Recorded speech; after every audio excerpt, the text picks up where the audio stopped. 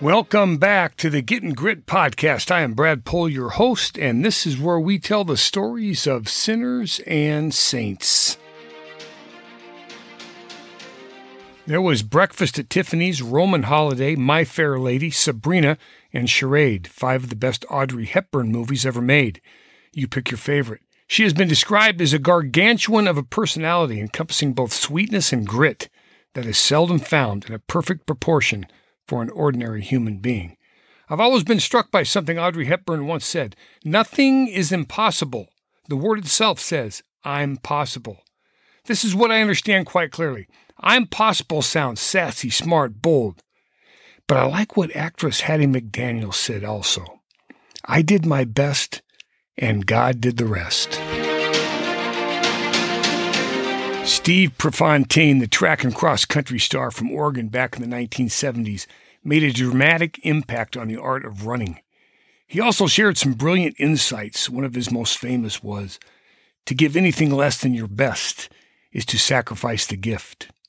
If you have ever been involved in athletics, you appreciate the no guts, no glory bravado in a very real and personal sense. In high school, Prefontaine went through his junior year of cross-country, undefeated, and won the state title. In his senior year, he won it again, and 2 more state titles in track in both the mile and 2-mile distances. Some 40 colleges across the nation recruited him, but he chose the University of Oregon. He won 3 Division I NCAA cross-country championships, and he never lost a race in the 5,000 or 10,000-meter distances in track for the Ducks. Prefontaine became known as a very aggressive front-runner, insisting on going out hard from the start and not relinquishing leads. Prefontaine had tremendous leg speed. His best time for the mile was 3:54.6, and that was only 3.5 seconds off the world record at the time. Prefontaine set the American record of 13:22.8 in the 5,000 meter at the 72 Munich trials, yet was considered an underdog at the 72 Munich Olympics. No matter how good your plan is, the other guys have a plan too. He once said, I'm going to work so hard it's going to become a pure guts race at the end. And if it is, I'm the only one who can win it. Prefontaine took the lead in the 5,000-meter final in Munich only during the last mile, ending a very slow pace of the first 2 miles. This was not the Prefontaine strategy, but the other runners had kept him hemmed in, unable to set the pace, where only the elite can breathe. Prefontaine slipped to second place at the start of the bell lap.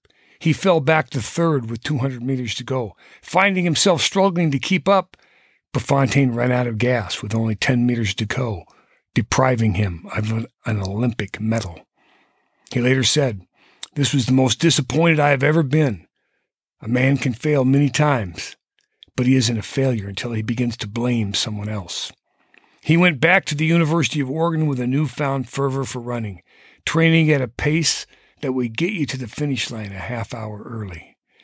In 1975, on May 29th, Prefontaine, after winning a 5,000-meter race, attended a party, and later that night, leaving the party in his car, heading down a steep hill, his car jumped the curb, impacted a rock wall, and flipped, trapping him underneath it. The official cause of death was listed as traumatic asphyxiation.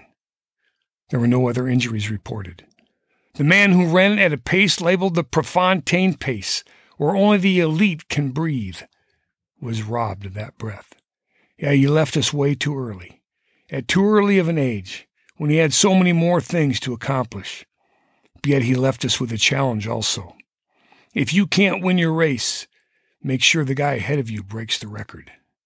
Oh, how I love the bravado, the challenge, and so do many. Maybe that's why Dennis Prager wrote, "Those who believe in nothing are very, very jealous and angry at those who believe in something." It's the idea that every moment matters, and every day matters for something. Imagine if our faith life was always running at such a pace. Lest I forget the words of Hattie McDaniel, I did my best, and God did the rest. Or I will soon be caught up in that idea that I'm possible. The Apostle Paul writes, "Let no one deceive himself. If any of you thinks he is wise in this age, he should become a fool, so that he may become wise." We all know that good judgment comes from experience. And yes, we all know what kind of experience that is. Those who want to say there is no God, well, they have relegated the labels of good and evil to merely opinions of individuals. That automatically disqualifies them from any race or any effort. In the book of Ecclesiastes, we read of wisdom and all things useless without God's provision. I have seen something else under the sun. The race is not to the swift or the battle to the strong, but time and chance overtake them all. But even so, we are still called to run. In the 12th chapter of Hebrews, it tells us, "Therefore, since we are surrounded by so great a cloud of witnesses, let us rid ourselves of every burden and sin that clings to us, and persevere in running the race that lies before us." If we are to prepare ourselves, as Prefontaine said, those who fail to prepare just prepare to lose. If we dare to dream as Audrey Hepburn and find our grit, if we humble ourselves like Hattie McDaniel, we might be able to give our best. Then we must guard our hearts in faith, share our hope with those who feel hopeless, and love beyond our capacity, thus allowing God to make the impossible possible. Therefore, let us run at the pace of champions. Let us live with a fire of perfect charity and run in that grace toward perfection, with a sincere humility, able by the virtues and grace to govern our senses with perseverance, and trusting in God's protection alone, through a spirit of obedience in His good works, knowing that if doing so, that we will finish the race and reach the gates of heaven, saying, "O death, where is thy sting?" Or as the Irish like to say, a half an hour before the devil knows we're dead. Ain't it so? This is Getting Grit signing off. I hope you'll come see us at www.gritquest.com. Blessings to you all. Dominus Vobiscum.